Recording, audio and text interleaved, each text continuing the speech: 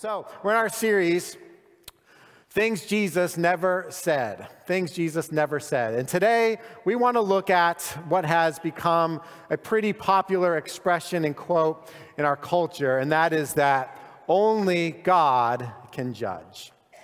Only God can judge. So we're going to talk about judgment. Like, what is judgment? And what is our prerogative, if any, to judge? Now, many of you could surmise by the tenor of the series that when I say only God can judge, this must be something that Jesus didn't say.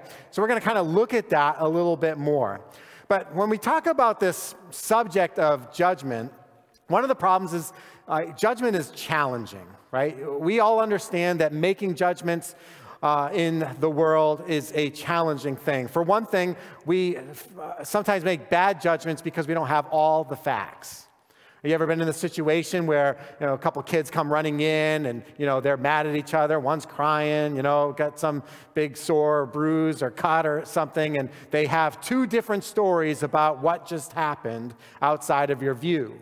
Right? And it's your responsibility or your job to try to determine from these two opposing stories what is actually the truth. And sometimes it's really, really difficult to make judgments because we don't have all the facts. If you weren't an eyewitness to that particular event, you're kind of depending on and sorting through some of the mystery of what's being suggested to you. Or have you ever heard of some episode recounted to you by a person, right, where it was clearly that person's side of the story? And immediately you kind of came to this opinion or this impression of what happened or what you think. And it's not until afterward when you hear the other person's side of the story that it's like, oh my goodness, I was completely wrong in my understanding of what happened and in my estimation of that thing. And we understand that in those moments, like, our judgment is sometimes not exactly what it ought to be. Another challenging thing about judgment is that, let's face it, we're all biased, right? We all are biased. We all carry biases with us into the world in which we live. For one thing, we all experience the world differently from one another, right? All the people in this room experience the world differently from others. Even where we have an assembly of people that are, many of us have very, very common interests, like and a common bond and perhaps a common outlook and worldview. The reality is we still experience the world differently from one another.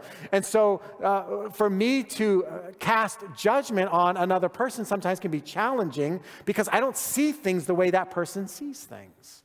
Right? I look at things through the lens, through the filter that I have for my own bias, for my own life. It's as easy as where you have one person who's maybe a very optimistic person, always looking at the bright side of things, right? And something happens in their life, and they kind of just let it roll off their back, like it was no big deal, and they just kind of go on their merry own way. But then you have another person who has a very pessimistic, very negative outlook toward life. That exact same thing happens to that person, and it's like the world is about to end. Why? Because we experience the world differently from one another. And then thirdly, judgment is challenging because we all have blind spots.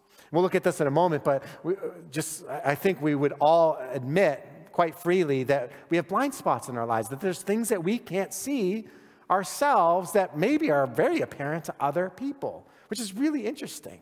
Right? Because we have the ability to pinpoint some of the failings or weaknesses of another person while we're unconscious about our own. Have you ever been in a setting where you were observing the behavior of a person and they were just you could not believe how out of control that person was? Maybe you're in a restaurant, right? And this person is just kind of loud and they're almost abusive toward the waiter or the waitress in the way that they're treating that person. And then now that they've got your attention, you're kind of listening and you're hearing the conversation that happens, and that person is even treating his or her own family members terribly. And you're wondering, how could this person walk through life behaving like that?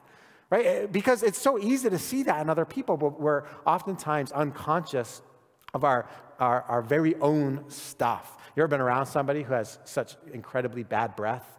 You're like, literally, how does this person not know, right? I mean, that person is the closest person to that person, How do they not know what that smells like right now, right? But it's just, we actually become immune, right, to our own scent. We become immune to the things that are most familiar and probably most deeply personal to us. And sometimes it creates these blind spots in our lives. But the question for today is, did Jesus actually say, only God can judge?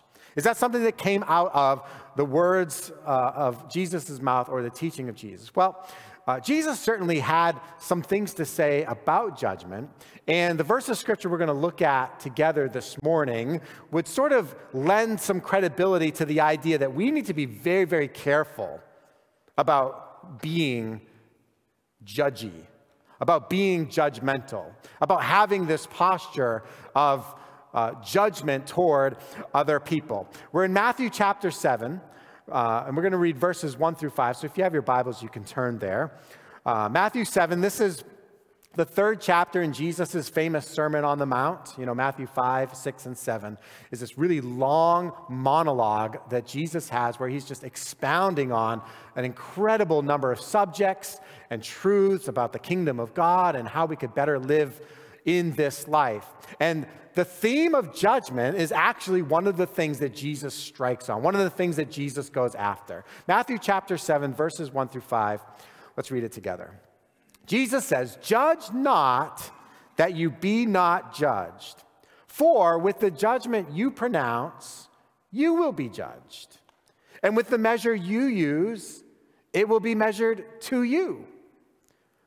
Why do you see the speck that is in your brother's eye, but do not notice the log that is in your own eye? Or how can you say to your brother, 'Let me take the speck out of your eye,' when there is the log in your own eye? You hypocrite. First, take the log out of your own eye, and then you will see clearly to take the speck out of your brother's eye."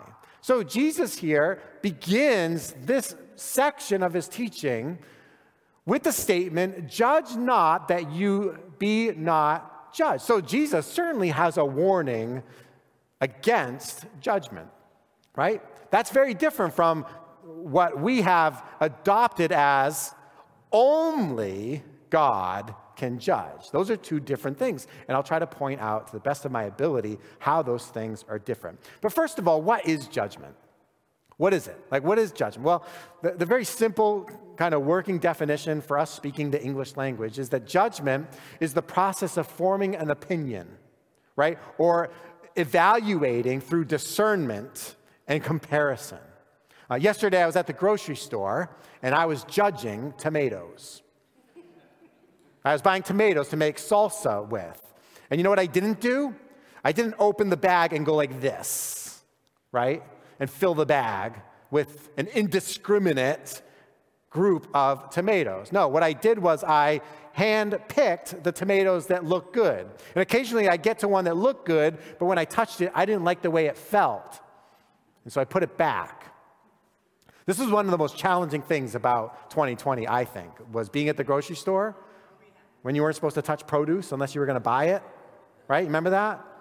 Right? You reach for the cucumber and like, oh, it's squishy. But the governor says I have to buy it, right? And so he put it in the bag. Right? I was judging, right? We form judgments all the time. We form opinions about things all the time. No matter how much we would like to think we have removed ourselves from being judgmental, the reality is that our brains have kicked into high gear for pretty much all of our lives and throughout our day where we are judging certain things. And a lot of that judgment is good and it's important. Now, when Jesus says, "Judge not that you be not judged," the word that he uses in the Greek language has a variety of meanings. It is this really large spectrum of meaning. From, on the one hand, it could mean choosing, right? Or distinguishing, like choosing between one or two or choosing among multiple things, right? That is judgment. To what we would understand to be judgment, where you're actually evaluating something and passing judgment on what you have evaluated, and all the way over to the extreme of condemnation, Like when a person stands before a judge and jury in a court of law, they are judged according to the evidence and then further judged or condemned if found guilty to some particular punishment. So when Jesus says, well, judge not that you be not judged, we have to understand, what is he getting at? Like, what is he talking about when it comes to judgment? Does he simply mean that we're supposed to completely put our minds, our intellect, our ability to think reasonably and logically, are we supposed to suspend all that? Right? And try to walk around opinionless of practically anything that's going on? Probably not. Right? And so already we're kind of casting some light on this idea that only God can judge. So let's look a little more deeply at the verses of Scripture one by one. We'll start in verse 1, where Jesus says, judge not that you be not judged. Now, when he says judge not, it's important for us to know that the tense of this verb is in the present. It's an imperative, so it's essentially a command, right? He's saying, do not judge. Much like an imperative statement could be for when I say, go to your room. I'm not asking a question. I'm not inviting dialogue. I'm making a command. And that's what Jesus does. He says, do not judge. But it's in the present tense, which could be translated, do not be in the habit of judging. Like, do not get yourself into the continued state or the continued habit of judging. In fact, if Jesus meant to say, listen, it is imperative that you never, ever, ever, under any circumstances, perform judgment on something or anyone else, he would have used a different tense, but he didn't. He says, do not be in the habit of judging, or you will be judged. So what he's not doing, and this is important, what he is not doing is he is not forbidding the process of assessment. Right? A lot of times that's what we consider. In our day and age, when we are told, do not judge, don't judge another person, mind your own business, stay to your own affairs, right? The idea, the connotation of that is, listen, it doesn't matter what you've heard or what you might be inclined to think about what this other person thinks or feels. Keep it to yourself, right? And not only keep it to yourself, but even try to remove yourself from having those feelings of judgment toward that person. That's the virtue that we celebrate in our society today. But that's not what Jesus is expressing. He is not forbidding an assessment. What he's forbidding is harshness. What he's forbidding is destruction that comes with the way in which we oftentimes do, in fact, judge one another. It's not that I am incapable or not allowed to commit some assessment. It's, is my judgment harsh? Is my judgment destructive? I love what one theologian, 50 years ago, he wrote in his book, John Stott. He said, this does not mean that we're supposed to be blind, right? That Jesus is not asking for us to be blind. What he is asking for us to do is to be generous. When we consider other people, we are supposed to provide a generous amount of space for that individual and for what that individual expresses. But by no means does it mean that you're supposed to just close your eyes and pretend as if nothing ever happened, right? So this verse is teaching us, don't be in the habit of judging. I'm not going to ask you to raise your hands, but perhaps you might admit to yourself whether or not you have the tendency to be judgmental. Like, is that a condition of your heart? Is that a place that you often find yourself in, where you are just constantly, whether consciously or not, but casting judgment on other people, and holding on to and reserving those feelings of judgment? That is something that you want to bring before the Lord, because I don't believe that there's place, for the follower of Jesus to live in that kind of habit. That's what Jesus is expressing to us here. In verse 2, he says that the judgment that you pronounce, that will be used as a basis for your judgment in the future. He says, with what measure you judge, it shall be measured also to you. in the future. So what he's essentially saying here is, listen, when you commit to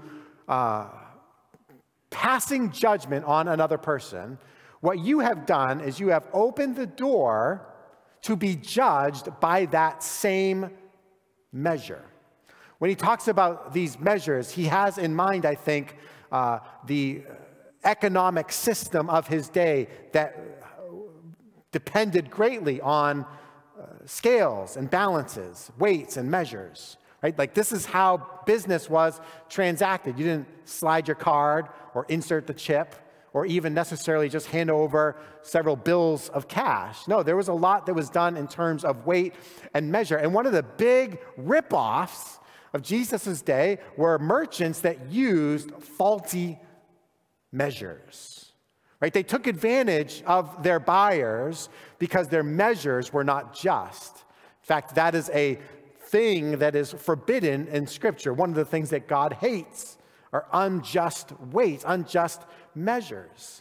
And Jesus says, listen, the measure with which you pass judgment on another person, that same device is going to be used for you.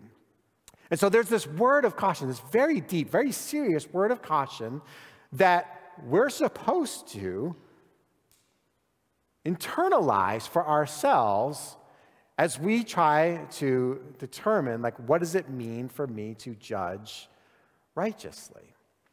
Verse 3, Jesus says, why do you see the speck that is in your brother's eye? So now he starts to illustrate the point and point out the weird kind of fallacy that comes in the way in which we oftentimes judge each other. Why do you see the speck, right? This little fragment of a thing, call it a splinter, a tiny piece of wood. Now we all know you get something in your eye, no matter how small it is irritating, right? And you've got to get it out of there because it's actually irritating your eye until you get rid of it. And Jesus says, you see the speck in your brother's eye, but do not notice the log that is in your own eye. And so Jesus is making this comparison between what we see in other people and what we fail to see in ourselves. That is that we see the very small thing, right? The wood chip, the splinter, the speck. We see that, but we don't even notice the beam. And when he uses the word beam here, he's talking about a piece of lumber that is used in a load-bearing assignment for a building, like the main beams that hold up a structure, that hold up a roof. He says, this is what you've got going on in you. You don't even notice it, but you see very clearly this little speck in the eye of your brother. How many of you know that when it comes to our perception of things, our perception is often selective, right? We see so easily, so readily in other people what we fail to see in ourselves. Maybe because it's not a one-for-one kind of thing, but you find Jesus again and again throughout his teaching constantly raising some issue and saying, hey, listen, this is how you feel about this particular thing, and yet, look, like you're completely way off base, way off track in this other thing that is essentially the same thing, right? And he says that's hypocrisy. Now, oftentimes when we look and when we read this, because many of you have heard this whole speck in the eye, log in the eye thing. And we think that what Jesus is talking about is this comparison between, like ranks of sinners, right? Because that's how we see things. We think that Jesus, what he's saying is, listen, you see this little thing in a person's life, right? This person who's like, if we could call him this, a little sinner, guilty of some little sin, right? And you're picking on them for that little sin, while you over here, you've got this big sin. You're a big sinner, right? You actually outrank this person in your sinfulness. So who are you to actually pass judgment on that person? That's how we often interpret it. But that's not what Jesus is saying. That's not what he's saying. He is not ranking between the two. In fact, because if he were, then you would feel free, so long as your sin wasn't actually as great as the other person's sin. You would then feel free to pass judgment on that person, right? Because you're like, oh, no, that person's got the log, I've got the speck, I'm good, I can pass judgment.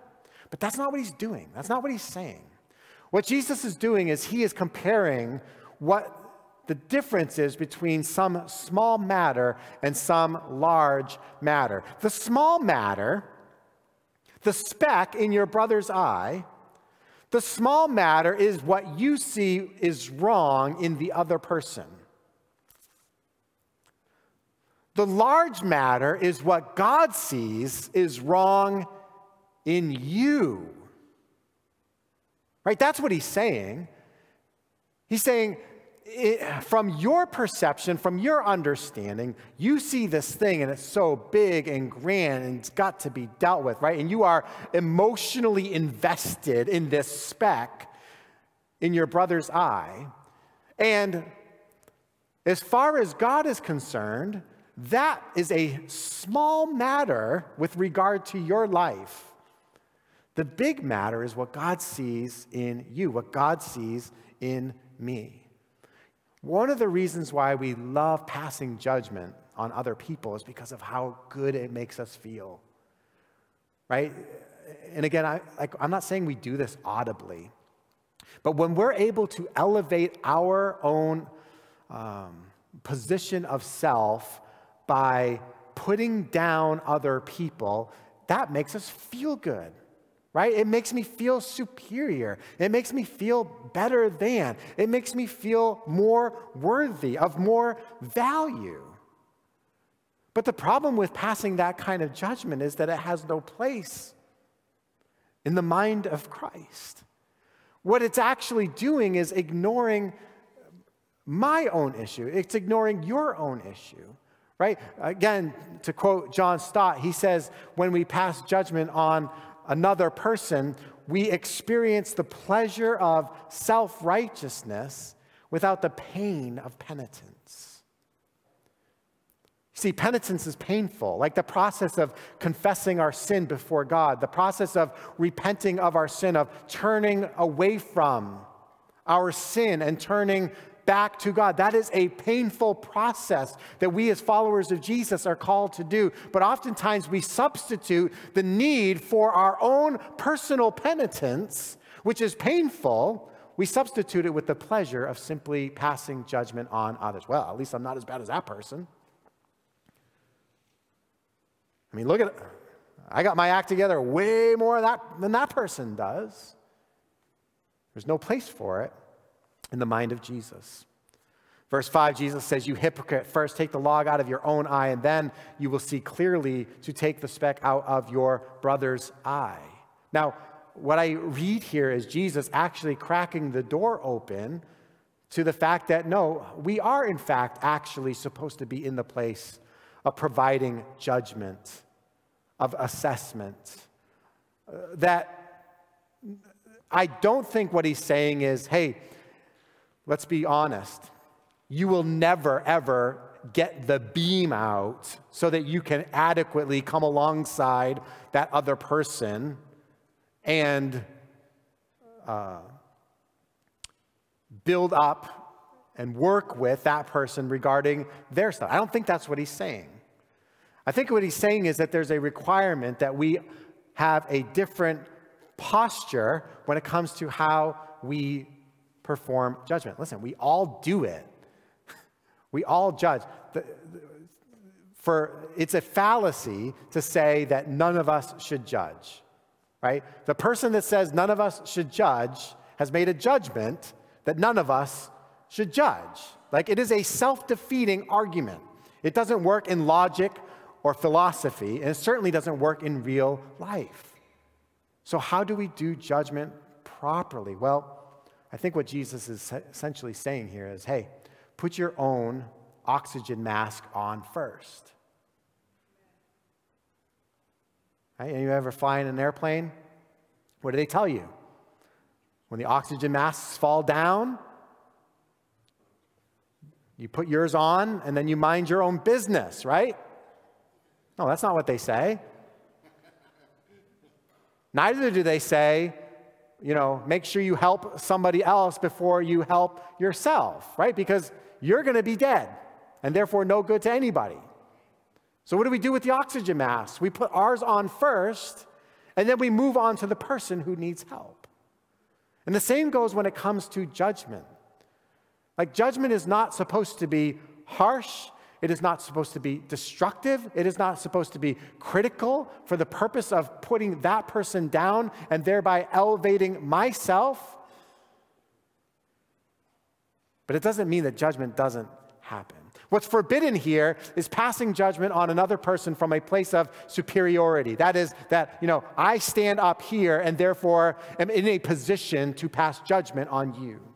My life is more put together than yours, and so therefore I can pass judgment on you. I am less evil than you are, and so therefore I can pass judgment on you. No, the posture is entirely turned upside down. And what's required in our judgment is that we judge from a posture of humility, an understanding of our own brokenness, an understanding of the junk that we ourselves own, junk that maybe nobody else even knows about, stuff that we'd be embarrassed to put up on the big screen here in front of everybody for them to see. So when our stuff is hidden, and when our weaknesses are not front and center like the weaknesses and the sin of another person that seems so front and center, we have to be so careful about the humility, the posture of humility that we take in those instances. Not only that, but we have to judge from a place of empathy to the best of our ability. The requirement that we actually try to understand and hear and immerse ourselves in the world that other person is experiencing. You say, well, you know what? When it comes to judgment, forget it. I'm out. I just don't want to do it. I get that. You might be saying, well, who am I to judge? You ever said that? Who am I to judge? Who am I to judge? You know what that is a lot of times? That is a cop-out. You've already made the judgment. You just don't want to admit it. Right? And you also don't want to do the hard work of actually hearing and feeling and seeing and deliberating on, right? It's just, well, who am I to judge? I'm just going to defer to another person's private preferences, right? And I'm going to suspend my own reckoning of what is right and wrong. Have you ever found yourself doing that? Like, there's something that you've been confronted with, and you're like, that doesn't sound right. Right? Like something is proposed to you as truth or proposed to you as this is how it is, and you're like, that doesn't settle well. Like that just I haven't done the work. This person, like, they sound like an expert. They sound like they know what they're talking about, or they're speaking from their own experience. So who am I to judge? What am I to say?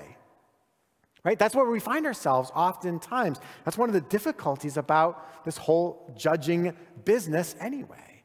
Listen, one of the tactics that I think are used to try to actually get people to just like buzz off is to silence them. Right? That's one of the tactics. When the argument perhaps is not quite sufficient, we can always revert to, well, my truth is my truth, right? Or my experience is my experience. My understanding of things is my understanding of things. And I get it. Like people, we live in a free country, and everybody's free to think and do whatever they want. I love that. It's one of my favorite things about the United States of America is that I am technically supposed to be allowed to think and feel for myself without being afraid that everybody's going to cancel me, right? Because I have an opinion that's different from the rest of pop culture, perhaps. Now, I get that world is shrinking very, very quickly. But that's the way it's supposed to be. Like we're supposed to be free to dialogue. And yet, what we oftentimes want to do when it comes to so many issues is, well, let's just shut up the opposition. I couldn't help but think about like how this kind of surfaces in and among like the pro-choice circles, like when in the issue of abortion. You know, you read signs that say things like, "Hey, don't force your abortion views on my body." Right? So you have these two sides making their cases. One, making the case for unborn life, one making the case for a woman's choice, right? And so we have all this kind of back and forth, right? We have all this dialogue. We have all these very, very hot feelings about how we're supposed to view this particular issue, right? But pro-choice side, most notably, like one of the things they want to do is say, hey, this is my body, and so it's none of your business. Well, I get that, but does that mean that the dialogue is therefore supposed to end? Is that just supposed to shut up the other side? My body, my choice, you have no right to say or to speak into any of that? This is hard for me to say because I fall in the category, but I personally find a little annoying. One of the attacks that I experience in the world today is, that I'm a white male, and so I'm not supposed to have an opinion on anything. Like, how am I supposed to know how another person feels? How am I supposed to know what another person is going through? And I get that. Like, there's a lot of truth to the reality that, like, I don't actually have personal experience in so many things that other people feel. Like I said, everybody experiences the world differently. But as far as the world's concerned today, I'm just supposed to shut my mouth. Like, I probably shouldn't even be talking today. Is that what we're looking for? I don't think so. We question our capacity to make judgments on things. Like and this is what makes judgment tricky, is that, I don't know if you've experienced, but I certainly have. Like, sometimes I feel like I have this like low self-esteem when it comes to making judgments on certain things. You ever, again, been fed information from a so-called expert? And it's like, well, what do you know? what am I? This is what they're telling me. It doesn't sit right, it doesn't sound right, but like that's what this person is telling me. And sometimes our self-esteem is brought way down when it comes to actually being kind of bold about making an assessment between right and wrong. And we don't, at the end of the day, we don't want to be responsible for decisions in complicated matters. We just don't. And so a lot of times we just check out, right? This is the, well, who am I to judge kind of idea. But I wonder, and listen, I can't help but wonder, as much as I would love to do that, listen, I am not like dying to go out in the world and make a name for myself, by just coming against a whole bunch of stuff. Like, that is not, if it were up to me, I would live my happy, peaceable life, live and let live, Like, the reality is, there's a lot of stuff going on in the world today that has no effect on me. It doesn't touch my life. It doesn't really make a difference between whether or not I can enjoy the happiness of life or not, right? And so I could have this kind of carefree, well, I don't care, forget it. No skin off my nose. What would I care about that? But I can't get away from the question, well, is that really for the follower of Jesus? Is that really for the follower of Jesus who has been commissioned to go into the world? And what did Jesus say? He said, you are the light of the world. How often do we just take that light and hide it? He said, you are the salt of the earth. Are we actually like salt in the savory sense, or are we just saltless?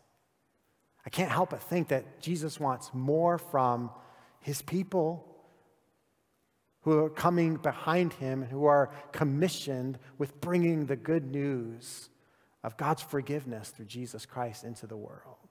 And sometimes that means making stands for things that, if we had the choice, we'd rather not have to make such a big deal about it. So we are, in fact, called, I believe, to judge, to make righteous judgment. And that judgment should look a lot like a judgment that is done with mercy, that is done with grace, that is done with an incredible, generous, copious amount of space for another person. That judgment cannot be harsh. That judgment cannot be destructive. Because in doing so, we are inviting the same measure of judgment into our own lives. And by the way, it doesn't do anybody any good anyway. But we are to judge, and we are to uphold truth. There's scriptures here that I want to share as we close out this morning that remind us of the importance of doing the hard work of what we're talking about today. And that's what it is, and that's why we don't like to do it. Because a lot of times it's hard work. Like I said, it's so much easier for me to just drive home, pull into the garage, let the garage door close. I'm lying. I'm not allowed to do that because my wife has the space in the garage. But if I did, pull into the garage door closes, I live my own life, live and let live, live and let be. But I think there's more for the follower of Jesus that we are called into.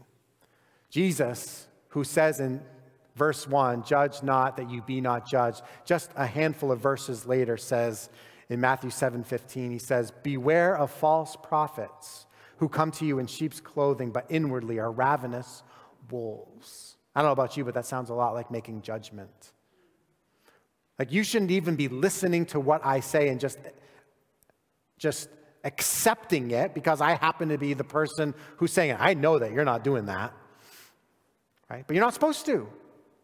You should weigh what I say with what God's word says. You should weigh what I say with what the Spirit bears witness of in your spirit. Jesus also says later on in Matthew's gospel, and many false prophets will arise and lead many astray, that there will actually be this movement of people away from the truth because people will be leading them away from the truth. Peter, one of Jesus' closest disciples, says in his second letter, there will be false teachers among you who will secretly bring in destructive heresies, even denying the master who bought them, bringing upon themselves swift destruction. And many will follow their sensuality. And because of them, the way of truth will be blasphemed. We live in a world that says, well, there is no truth. What is truth? Your truth is your truth. My truth is my truth. That sounds a lot like what Peter's warning against here, that the way of truth will be blasphemed as people migrate away from the truth. Jude, in his letter, verse 4, for certain people have crept in unnoticed. That is, they have come into the community of faith, and people haven't even noticed them. Ungodly people who pervert the grace of our God into sensuality, and they deny our only Master and Lord, Jesus Christ. You want to tell me that there isn't a movement within our churches today to move people away from the real gospel of grace into something that more represents the sensuality of our own desires? Jude warned us about it 2,000 years ago. Paul, in his second letter to Timothy, an up-and-coming pastor, a leader in his own church, he says, for the time is coming when people will not endure sound teaching.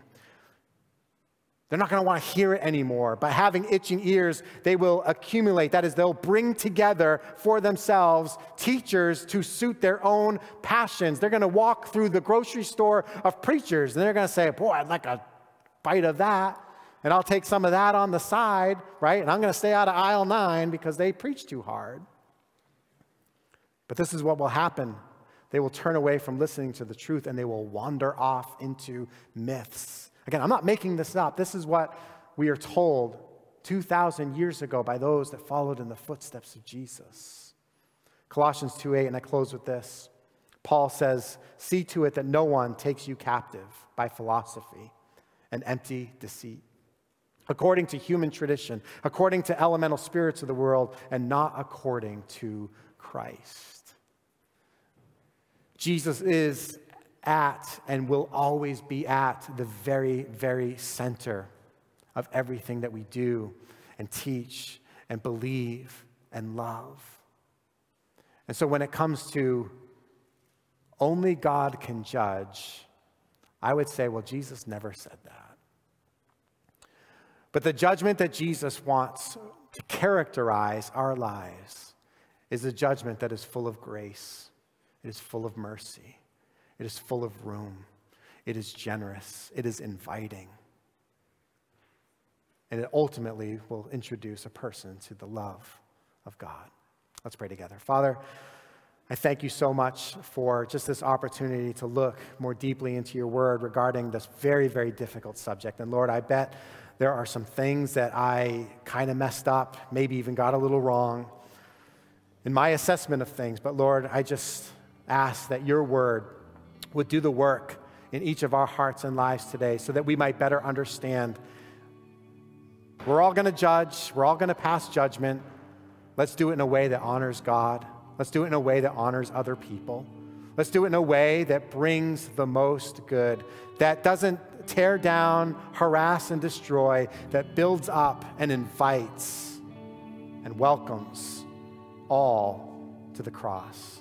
I pray, Lord, in those instances where we find ourselves having to make a decision whether we are going to stand boldly for the truth or just try to shy away, Lord, may we be willing in those moments to stand boldly and hold fast to the truth that we have been convinced of and that is empowered by the resurrection of Jesus from the dead. Lord, let your Spirit guide us as we try daily to walk in and to live in your Spirit and according to your word. I pray these things in Jesus' name. And everybody said, amen. Would you stand with us? Let's sing this song in closing together, and then we'll get you out of here. Thank you so much for coming out this morning.